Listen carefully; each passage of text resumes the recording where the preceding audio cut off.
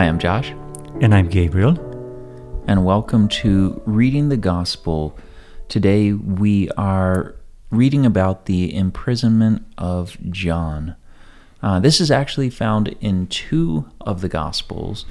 Gabriel will be reading from Luke chapter 3, verses 19 and 20, and then I will follow with Matthew chapter 14, verse 3 through 5.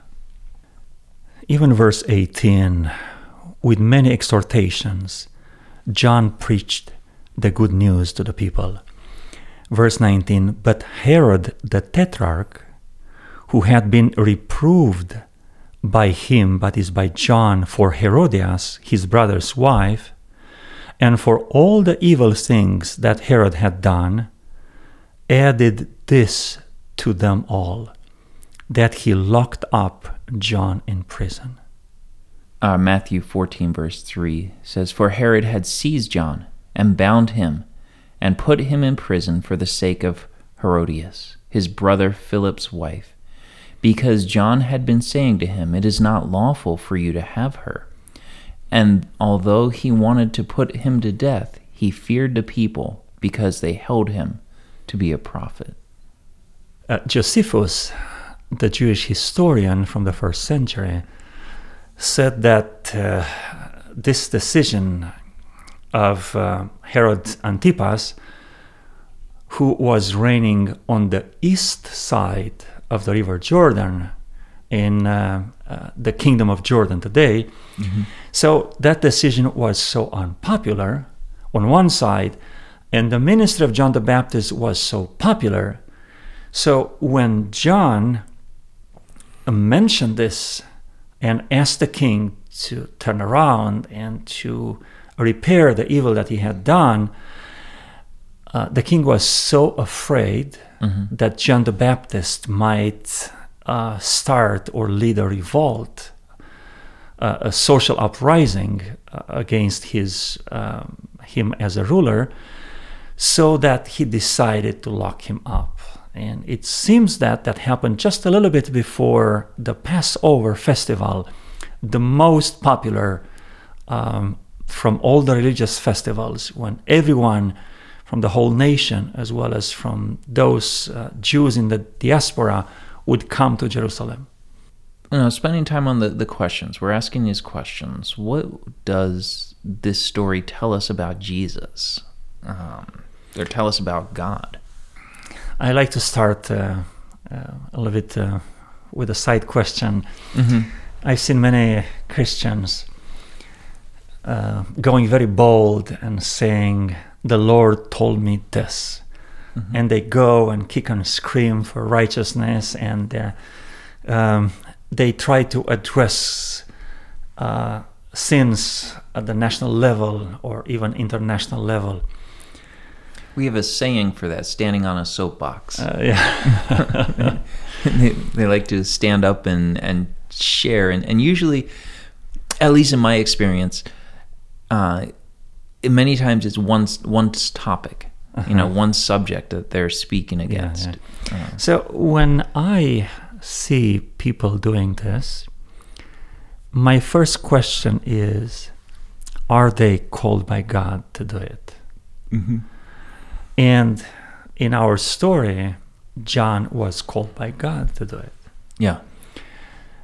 Sometimes Christians assume to themselves different roles which God never bestowed on them or even on other human beings. We have to be very careful. What is the mission that God has entrusted us? John the Baptist was prepared for that mission. He was born in a specific supernatural way. He was educated early in his life into the wilderness. He was called to have this kind of ministry, direct preaching. Are you called to be another John the Baptist? You really have to solve that between you and God. There's two things to look at in this. One is the Bible should be looked at as a book written for me. Yeah. I'm coming to the Bible to see what the Bible is telling me, not necessarily what the Bible's telling you. You can read the Bible in two different ways. You can open it with a content towards you, Yeah. and or you can open it with the covers towards you and the content towards other people, like reading for other people.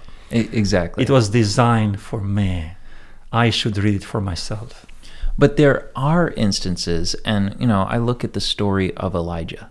Mm-hmm. The very first time we hear of Elijah in 1 Kings 19, he's going to the king, and his name slipped my mind right now. Ahab. Ahab, thank you. He's going to Ahab, and he's saying there's not going to be rain. There are places for us to go out and speak. If there are leaders in our church who are living in open sin or acting outside of where God has called them to, we can go and work through the channels to address those things. We're not saying don't bring anything up. This is my point in sharing this. Yes. But we have Matthew chapter 18 that says you go to your brother directly. Yeah. If the brother doesn't listen to you, take a leader of the church with you, or two of them. Yeah. But the focus is, when we read the Bible, it's about us, and we're looking at ourselves. So getting back to that question, what is this passage telling us about Jesus or God? That God assigns different jobs to different people, and generally these are his prophets, spoke persons for him, and some of these jobs might be very difficult, addressing the sins of the leaders, and you might end up being locked up in prison. Yeah. So being faithful to God is a decision that you have to make every morning, no matter those consequences. And I think for me, it's very similar to what you said, but it's God has not promised us peace, like easiness on this earth, freedom from strife. We are in a sin-filled world, and sometimes in what God calls us to do, it puts us in conflict. Yeah. And we might lose our family, we might lose our belongings, we might lose our job, we might even lose our life. But we need to take that stand for God no matter what he's calling us to do. In Psalm 23, it does not read, if you go through the valley of the shadow of death.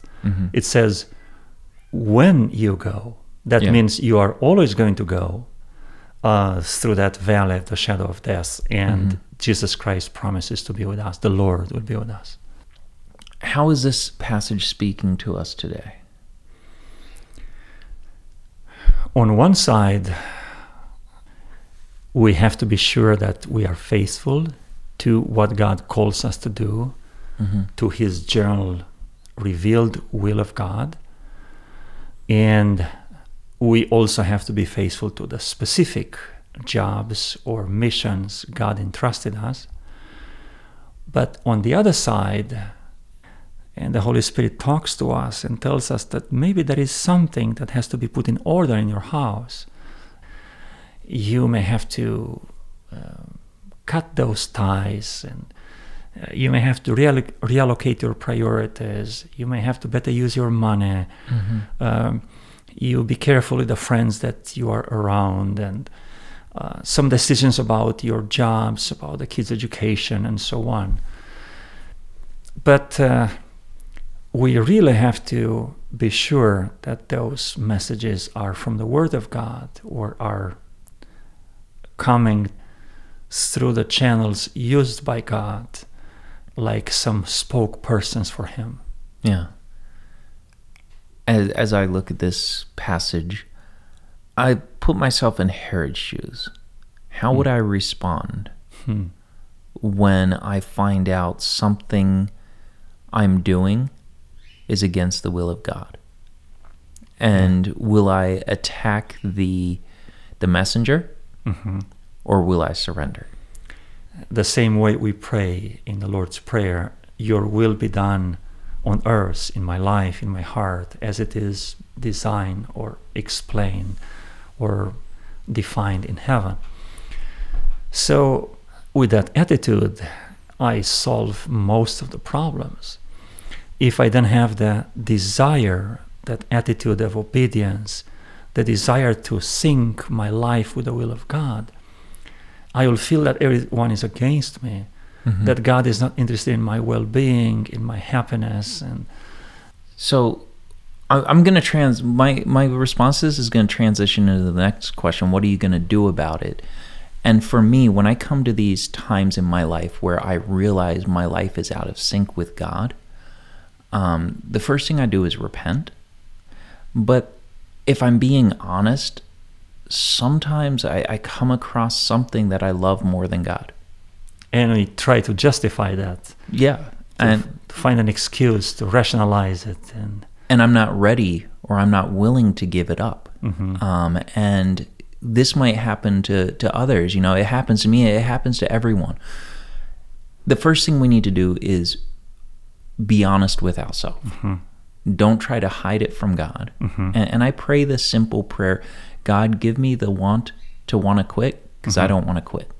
Like, God, right now, I know I love this more than you, but I don't want to love this more than you. I want to love you more. So change my heart, change who I am, change my desire for this. I give you permission. And sometimes we want to hide from that little whisper of the Holy Spirit, the will of God as revealed to us in different ways. And if we cannot hide, we may want, as Herod, to silence that voice. Yeah. And this is what he did. He put John in prison, knowing that he can preach to those prisoners, but not to him anymore.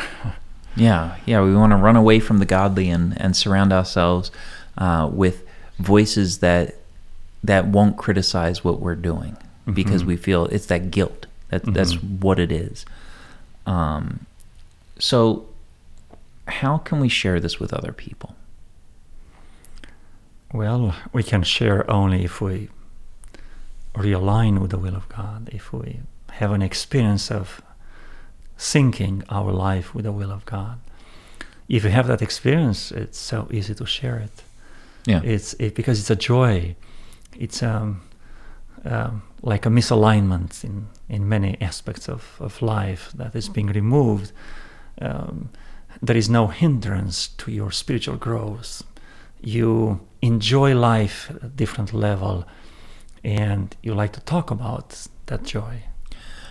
And I don't even think it needs to be shared by speaking, just our actions. You know, when we surrender to God, and when our lives are being changed from something we love to something we despise, you know, when God's doing that work in us, it changes who we are, and others will notice. Absolutely. When we experience that spiritual realignment, which in the Bible is called conversion, people are going to look at us, right? They are going to pause and to see, hey, is this real?